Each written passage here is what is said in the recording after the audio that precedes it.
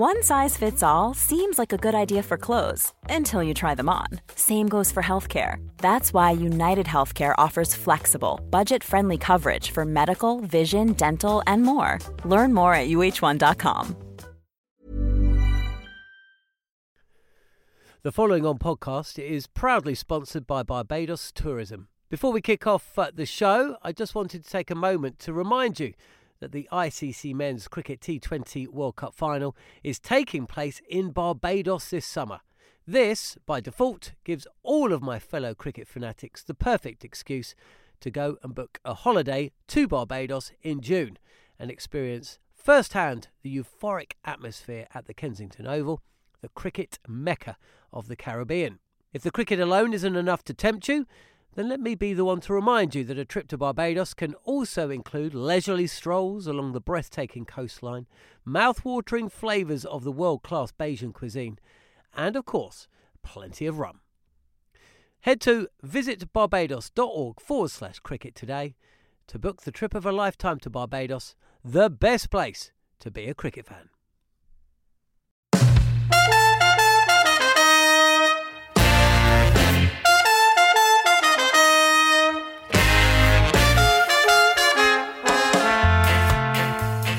Hello and welcome to the following on podcast from Talk Sport. I'm John Norman, alongside me, as ever, Jared Kimber, who's doing a little jig of delight because Australia are 8 wickets away from winning the Ashes for the first time since, in England that is, since Jared was about, don't know, maybe 20? I don't know, we'll find out shortly. You're listening to the following on podcast on Talk Sport.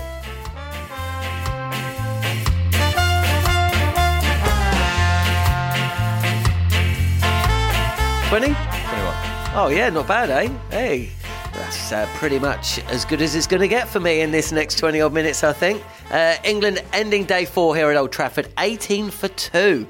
And, the two batsmen who you would say, in an unlikely occurrence that they could bat out 3 sessions of play, they would be reliant on Joe Root and Rory Burns, and both were dismissed within 2 balls of each other. So we need another Headingley, I'm afraid, if you're an English fan. But for Aussie fans, well, you're looking forward to seeing Tim Paine stand up and do what many Aussie captains failed to do and become the first overseas Aussie triumphant skipper since Steve Waugh, I guess, 2001. Is that right? Yes. Brilliant. Oh, I'm 2 for 2. I'm doing really well. Okay, let's get on with it. Player of the day? Well, he only scored 82, so it can't be Steve Smith. So I wrote after the second test for Wisden that essentially this was Steve Smith's Ashes. And straight afterwards, first guy tweeted back to me, oh, he's not even in the next test. How can you say it's Steve Smith's Ashes? It couldn't be any more Steve Smith's Ashes. It is ridiculous at this point how he becomes this. Like, at one stage, about halfway through the day, I think I had Jofra with question marks next to his name. Like maybe he was a player of the day. Mitchell Starc took some wickets. And then Smith just does what he did. They put on a 100-run partnership, him and Wade. Wade looked like at number 11. Compared to him. He could not hit the ball off the square. He did well to hang in. It wasn't that he was batting badly, but he couldn't hit the ball off the square. And Smith was just smashing it everywhere. It's ridiculous. There's something wrong with him. He needs to be tested in something. I don't know. Put him in an MRI scanner. I don't know what that would tell us, but I'd like to know. He was lucky, though, wasn't he? Lucky to be gifted with this talent. Yeah, but it was lucky. I mean, of all his innings, remember the century at Edgbaston, I think it was. In fact, the 2 centuries at Edgbaston, chanceless affairs. I can see that he's not quite comfortable against Jack Leach as he is against some of the other bowlers. There was another horrible miscued drive which just plopped into the outfield, which another day could have been out. And there was another instance as well he could have gone. I'm being slightly... I'm not being totally serious, don't get me wrong. But what else can you say about the guy? I mean, there were 44 for 4. Wade couldn't... Don't you love that, by the way? I love it. I love it when it is. Should we go on one leg while I talk about it? It was 44 for 4, and Wade could not hit the ball off the square at the other end. And Smith was outside leg stump, guiding a ball with a straight bat to third man for 4. I mean, it was. Hey man, don't go in. This is going to be covered in shot of the day. It is, but yeah, I mean, there's a certain point where I don't think you can make runs on this pitch without being a little bit lucky, because I think it's actually quite a tough pitch to bat on. I thought Wade did well to stay. The minute Wade tried to score, I just turned to everyone around me and said, well, he's got to go out now, because I'm just not sure he could, which is going to be England's problem if they go for the win at all tomorrow. They could lose a wicket almost every time. Hang on. Did you just say if England go for the win tomorrow? When England go for the win. Is that what you're looking for? Look, England batted for 100-odd overs. Australia hit 500. It's not that is by no means the worst pitch I've seen in this Ashes. No, but I mean, we had a couple of balls shoot low. Warner got one shoot low. It's not. Mate, Nathan Lyon hasn't taken a wicket yet. Well, but we've now got things coming out of the footholes. No, I'm sorry. This is no longer a good. I'm not saying it was ever a great pitch to bat on, but it was certainly. No, actually, it was a very good pitch to bat on for the first couple of days. It started to deteriorate. We've seen wickets go from that. You're going to see maybe 2-3 wickets. That you would expect tomorrow to come from the pitch. We saw Head play over a drive. It just rolled under his bat. So, no, it's not a good pitch to bat on. And England, when England do go for the win, they might struggle. Well, for so much of this day, the story of the day was the fact that England were just about keeping in with a chance of saving it. But then that's not the story of the day anymore. Well, I mean, they still do have a chance of saving it, don't they? But yeah, there was that little thing if they could keep close enough, and that when they got those early 4 wickets. I think the story of the day just is that Smith is on such a different level to every other batsman. Yeah, but that's come on. People are already starting to check Apple Music or starting to find other podcasts. Let's pretend there's another story. There is no other story. What's wrong with you? That is the story. It is ridiculous that he is on this level, and no one else really made batting look easy. And story of the day is that Steve Smith's a really good batsman, and I think we just have to go with that. Is the story not of the fact that David Warner might get dropped for the Oval? I don't think he will get dropped for the Oval. Nor do I. But come on. It's possible. That's more like it. Could the story of the day be that despite the fact that they moved Jason Roy to number 4, he still faced a ball before Joe Denley, who took over from him? No, I mean, Warner won't. That is a big story, though, isn't it? The fact that, you've got these 3 guys come back from Sandpapergate, hashtag. Cameron Bancroft why and shouldn't have. He's gone. But you've got Steve Smith, who's essentially averaging 100, and Dave Warner, who is averaging 0. That's a story. It's a story of our times. The story of the day can't just be about what's good. It's also about what's bad. David Warner is stinking this Ashes out. That's fair. Also, it does suggest for all those people who believe in karma, of which I'm not one, that the karma seems to only be affecting one person. Yeah, but the problem with that is that David Warner had a terrific World Cup, didn't he? So it's not even necessarily about Sandpapergate. It's definitely not about Sandpapergate. No, but exactly. That's what I'm saying. So it's not karma, is it?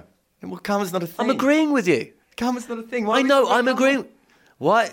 Rewind. Why did you bring up that thing that I was talking about? Rewind 20 seconds. And anyway. That story of the day. Well, the delivery from Mitchell Starc to Johnny Bairstow, you'd have to say was exquisite. It was as exquisite as... What's the opposite word to exquisite?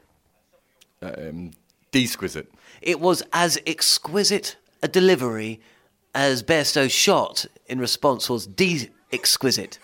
Yeah, it was a beautiful ball, but it's one of those things. I remember years ago, Geoffrey Dujon sort of changing the way I thought about cricket when he said, 99.9% of the time when a batsman goes out, it's his fault, not the bowler's.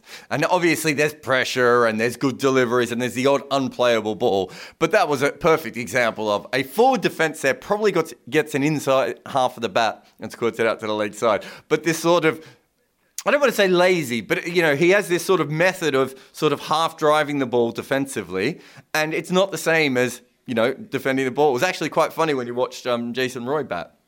When Jason Roy came out on that hat trick, he almost double defended the ball, and I thought, well, if you can defend it like that now when you're on a hat trick and you're nervous, why are you not doing that other times when you get good balls? Anyway, this isn't about him.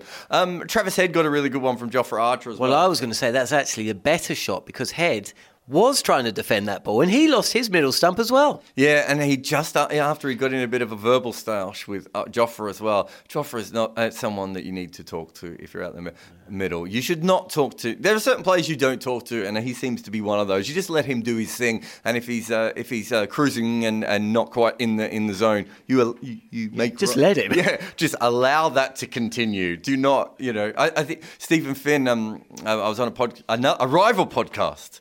What? There's another cricket podcast? Yeah, there's two. I should listen. With Stephen Finn not that long ago, and he was saying that I think he played him in a county game and bounced him, and hit him in the head and hit him in the helmet. And the batsman at the other end went, it's not a good idea. And Stephen Finn found that out and was hit much harder by Jofra. So he is the sort of person you don't want to poke. But yeah, there was those two were both very good bowls. And we're not mentioning the Pat Cummins ball to Joe Root. What are we talking about? In fact, we should delete the last 2.5 minutes because the ball that dismissed Joe Root was just ridiculous. We've actually seen this kind of delivery before. I don't really want to talk about that delivery in because everyone's going to be talking about how good that delivery is. What I want to talk about is this. That's the reason Joe Root shouldn't be batting at 3, because he's had a couple of deliveries like that first up. He's had 2 golden ducks. You get far more deliveries like that when you're coming in at number 3 than you do at 4. You should go back to 4. I agree with you. Of course, if he was batting at 4 today, he would have been in 4th ball, 5th ball. But he'd still be there. Yeah, okay, sure. There's logic there, sort of. That sounded a bit like you then. It was an incredible ball. It was angled in around off stump, moved away. Not a lot, but enough to beat the bat and took the top of off stump. And incredible bowling. That's the thing with Pat Cummins compared to Pattinson and Broad and some of the other Hazelwood. He doesn't get extravagant movement. It's just that he bowls so fast and so accurate that any movement is just deadly. It's probably more like Jofra, really. They're very similar in the way they don't move the ball savagely. It's just that it doesn't matter at 90 miles an hour. I wonder how Steve Smith would have played that ball. He would have hit it to backward square leg for 2. I made mention of it briefly, but so 2 shots for me. They were in successive balls. They were both played by Stephen Smith, and Jofra Archer was the bowler. The first of them, first of a new spell, and it was quite short after. It was after the tea break, so Jofra Archer came in, and essentially Steve Smith almost played a tennis shot to a ball of length, good length, and he placed it kind of like on the half volley above short mid-wicket's head and away for 4. And the ball kept a little bit low as well.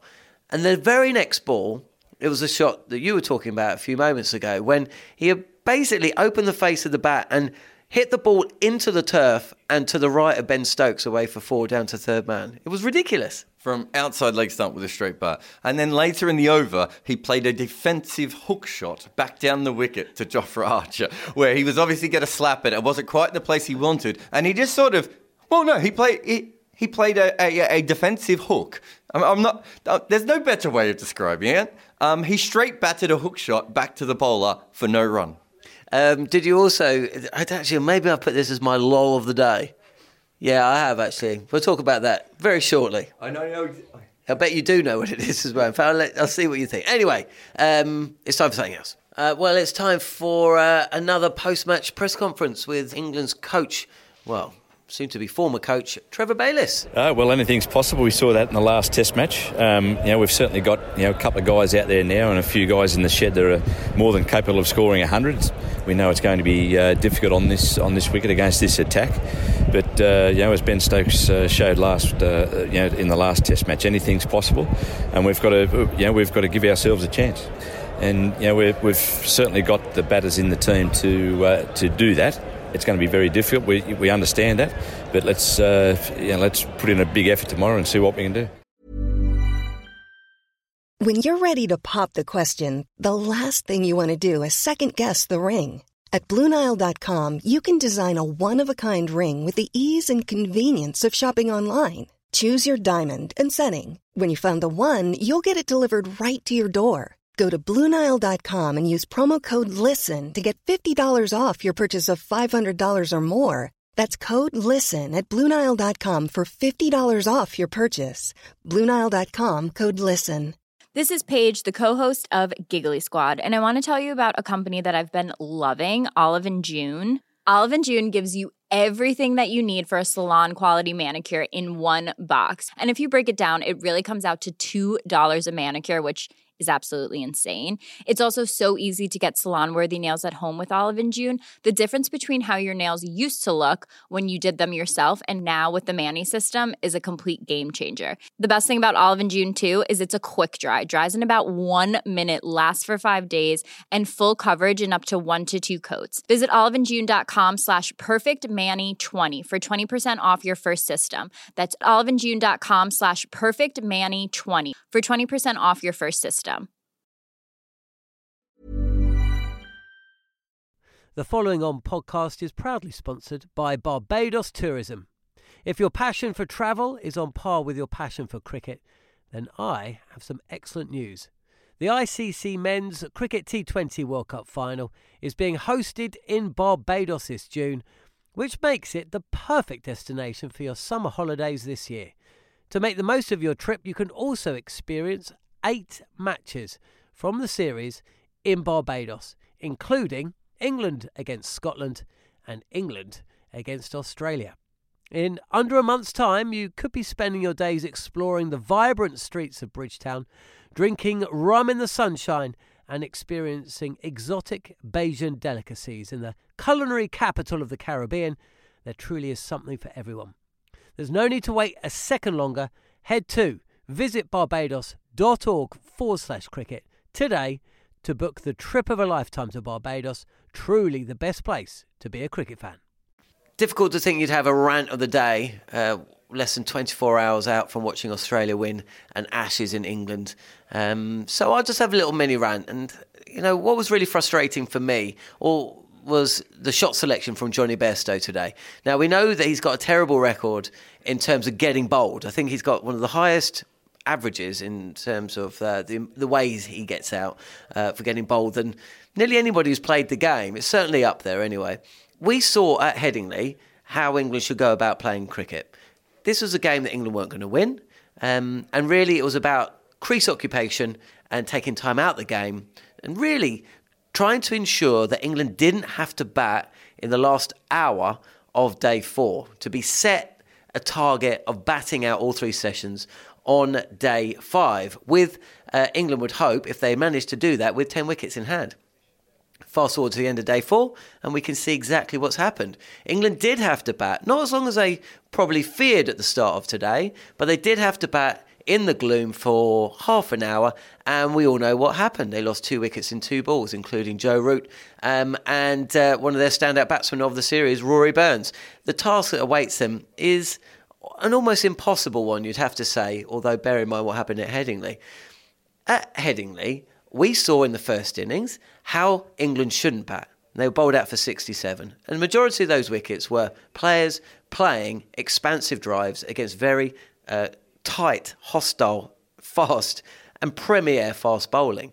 You then fast forward to innings number 2, where England, the exact same batsman, showed how you do bat in a test match, and that is to bat defensively. Anything straight on the wicket, you try and just hit back to the bowler and defend, and then essentially wait for them to drop short, tire, or if it's Mitchell Starc, spray it around a little bit. Jonny Bairstow knows how to bat, and yet he decided against a bowler that we know is a confidence man, he essentially forgot about that for one fateful shot. And not only do I blame him for losing his own wicket, what that meant was it gave the confidence back to the bowler, and possibly, we'll never know, and it may be pushing things slightly to suggest this, but the delivery that then subsequently got Ben Stokes out, maybe that wouldn't have even happened if Mitchell Starc hadn't got Jonny Bairstow out. So it's not a rant, it's more of a considered passive-aggressive approach to a very, very poor moment of the day.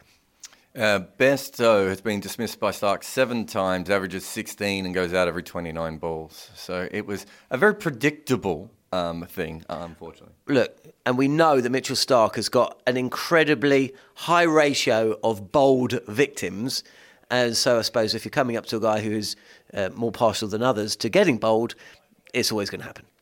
Rory Burns went out to Pat Cummins. Was it second ball? Third ball. I've now lost. Third ball.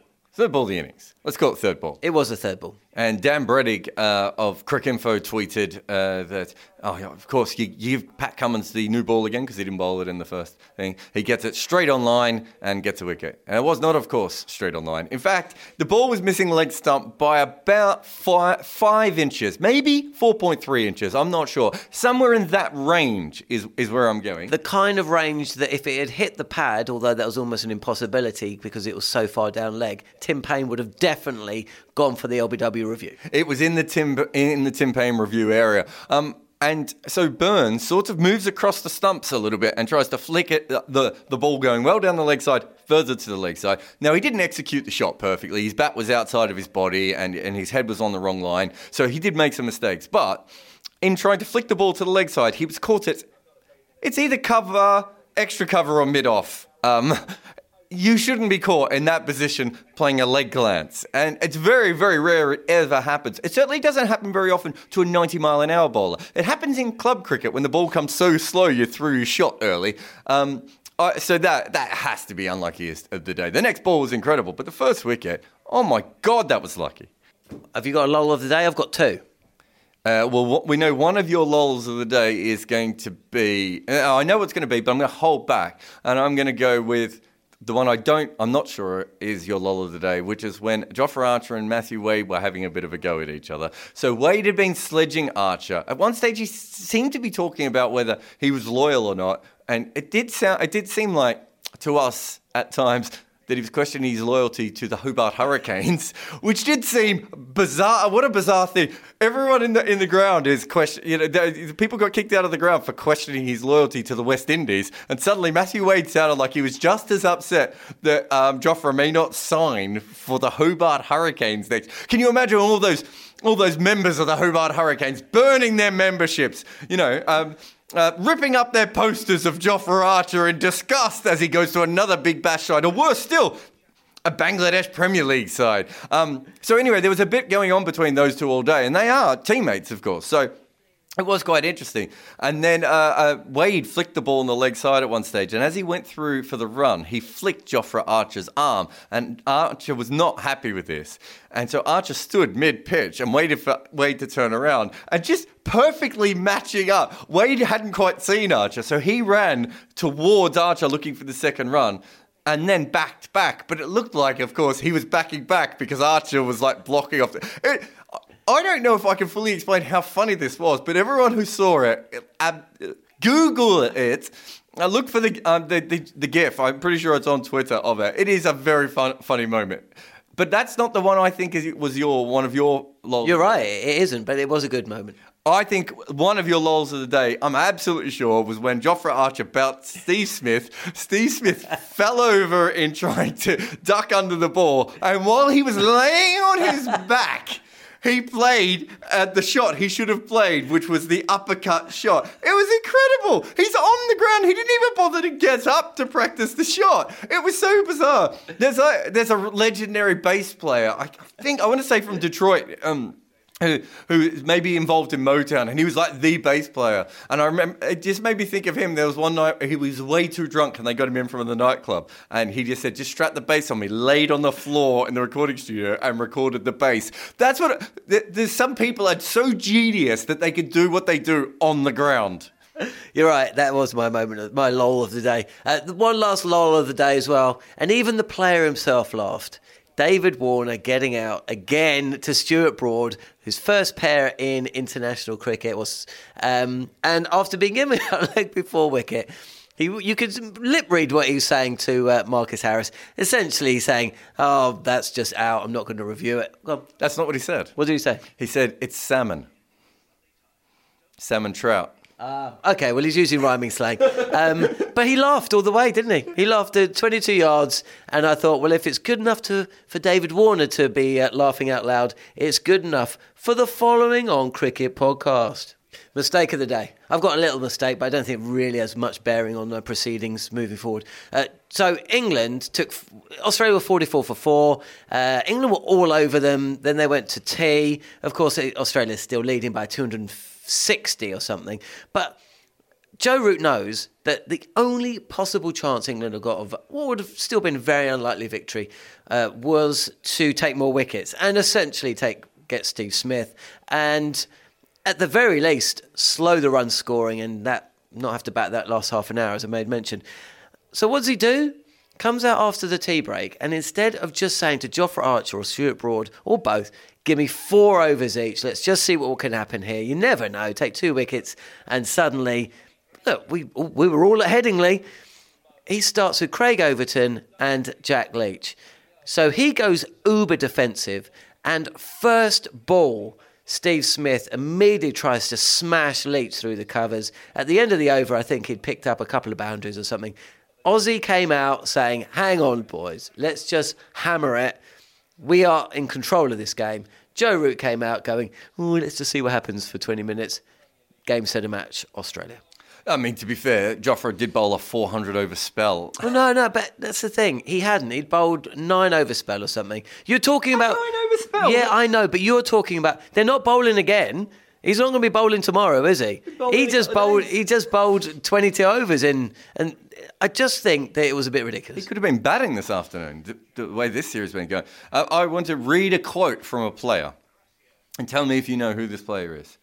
The DRS isn't a huge thing for us. We want to talk about the way we're playing, not the way we are reviewing a decision. Certainly, we want to get better at it. We're going to communicate that better amongst ourselves. But you go with what you think you see, and we are going to get that wrong. What we can control is the attitude, field placings, where to bowl to certain people. We're going to concentrate on what we can control, not a DRS or an umpiring decision. Tim Paine. I'm sorry, you can control being better at a DRS. Now I think about it, this should have been my rant of the day, not my mistake of the day. This is your mistake of the day. These sorts of things really upset me because you should be trying to improve absolutely everything about your career. Well, we are told it's all about the 1%ers in professional sport, aren't we? Yeah, because let me just show one of the things he says here, right, is we need to control our attitude, right? What does that even mean? It's such a nonsense phrase. It means nothing. You can actually come up with a really good system for DRS, right? I think there's a really, really simple kind of system you can be. If you think the ball is hitting the middle of middle, you can try and overturn something. But you should probably keep you should probably be keeping it for that and for caught behinds. You shouldn't be doing, if anything is marginally line ball in any way, you should be keeping the review for later on. I think it's a fairly simple plan. You should have a fielder who's square of the wicket, who's always square of the wicket, that is helping you with height, and you should be getting the best judge of line to be helping you with line. There are simple things you can do, right? Yeah, and we toured with Matt Pryor, and he went to great length to tell us a couple of times that, he and Andrew Strauss and whoever had worked out a system. Well, Andrew Strauss actually had worked it out, a system that worked for England. And actually, you've got to say, it's one area where England still are beating Australia, and it is use of DRS. And mistake of the day, remember, we didn't even mention this fact. Tim Paine did it again today. Jack Leach should have been given out leg before wicket to Mitchell Starc, and because he'd burnt that review a couple of overs before, chasing an LBW decision that he knew wasn't out, same thing happened. Now, England, they passed the follow-on in the 10 runs that they added. They weren't going to be enforced, but on another day, they would have been enforced. Yeah. And that would have been a massive change in the game. These are the things that really frustrate me because I think that teams can improve. And I think it's that kind of attitude that sometimes Australian cricket gets so many things right, but there's a certain arrogance that we have within our cricket because we are better than most other teams throughout the history of the game, where we just go, it's not a big deal. And it's like, it is a big deal, and we're eventually going to have to get this right. And at the moment, it's not being done right, it's being done unprofessionally. And I'm sorry, but that comment is absolute load of, I can't swear on this podcast, can I? It's a load of not nice things. Fast forward to tomorrow. A steaming load of not nice things. Fast forward to tomorrow, and who knows, maybe another DRS howler allows England off the hook again, and we go to the Oval 1-1. You think it couldn't happen? Well, it could. No, it could happen. Why do you have so much lemon in this room? Because I've got a sore throat and I'm drinking some hot lemon, some ginger, some honey, and actually, listen to me. I sound great. Sound a lot better than I did when I was out drinking with you last night. Moment of the day. It's got to be Steve Smith, doesn't it? I mean, he's out for his lowest score, a failure, practicing shots whilst lying on the ground. I mean, the guy's obviously lost the plot. I actually watched him because the players come out right below me, and he even goes through a kind of routine before he walks over the boundary rope. It's very, very odd. There was another moment earlier in today when it was another, we've spoken about this before, it was a miss shot. I can't remember which delivery it was, but he essentially ran down the wicket because he got a single from it, and he must have re-practiced the shot 5 times and was still practicing the shot at the non-striker's end, shouting at himself before then going through the usual touching of the top of the 2 pads, flexing his wrists, doing all the chicken dance. You know the chicken dance? I do know the chicken dance. But yeah, I think probably moment of the day is probably the Cummins 2 wickets, isn't it? Because it probably stops England from being able to comfortably ever go for the win tomorrow. Hey, what? There ain't no chance. They were never going for the win. What it does, it takes out any realistic dreams I may have had tonight about England batting out the day tomorrow. You're right, it was moment of the day. And it was brilliance as well, because we've talked so much about Jofra Archer and Ben Stokes and Stephen Smith. Patrick Cummins is the number 1 fast bowler in the world. Patrick Cummins has taken more wickets in this series than anybody else. Patrick Cummins has just produced one of the balls of the series, and in doing that, he has essentially ripped out the heart of this team. The focus is going to be back on England's captaincy. The focus is going to be back on the deficiencies within the side. And all of that could have waited until England lost at the Oval. Well, I think England obviously had a 40% chance of winning when they went into bat, and it's probably only 37% now. You're listening to the Following On podcast, myself, Jarrod Kimber. We will be back tomorrow when England and Australia will play out day 5 of the 4th Test match, and a chance for Tim Paine's men to win the Ashes on English soil. That's pretty depressing.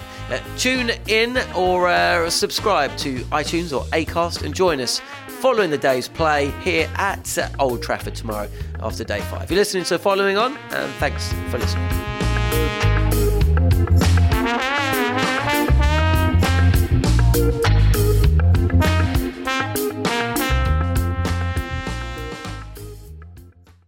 The Following On podcast is proudly sponsored by Barbados Tourism, and this is your gentle reminder that Barbados is the best place to be a cricket fan. With 8 matches from the ICC Men's T20 Cricket World Cup Series taking place in Barbados this summer, including the final, you can experience the summer of a lifetime by booking today. Aside from immersing in world-class cricket in the sunshine, Barbados is the dream destination for all travel enthusiasts. It is where adventure meets paradise, the culinary capital of the Caribbean, and better still, the birthplace of rum. If you're keen to unite with cricket fans across the globe for what is set to be an unforgettable summer, then head to visitbarbados.org/cricket today. Even when we're on a budget, we still deserve nice things. Quince is a place to scoop up stunning high-end goods for 50 to 80% less than similar brands. They have buttery soft cashmere sweaters starting at $50, luxurious Italian leather bags, and so much more. Plus, Quince only works with factories that use safe, ethical, and responsible manufacturing. Get the high-end goods you'll love without the high price tag with Quince. Go to quince.com/style for free shipping and 365-day returns.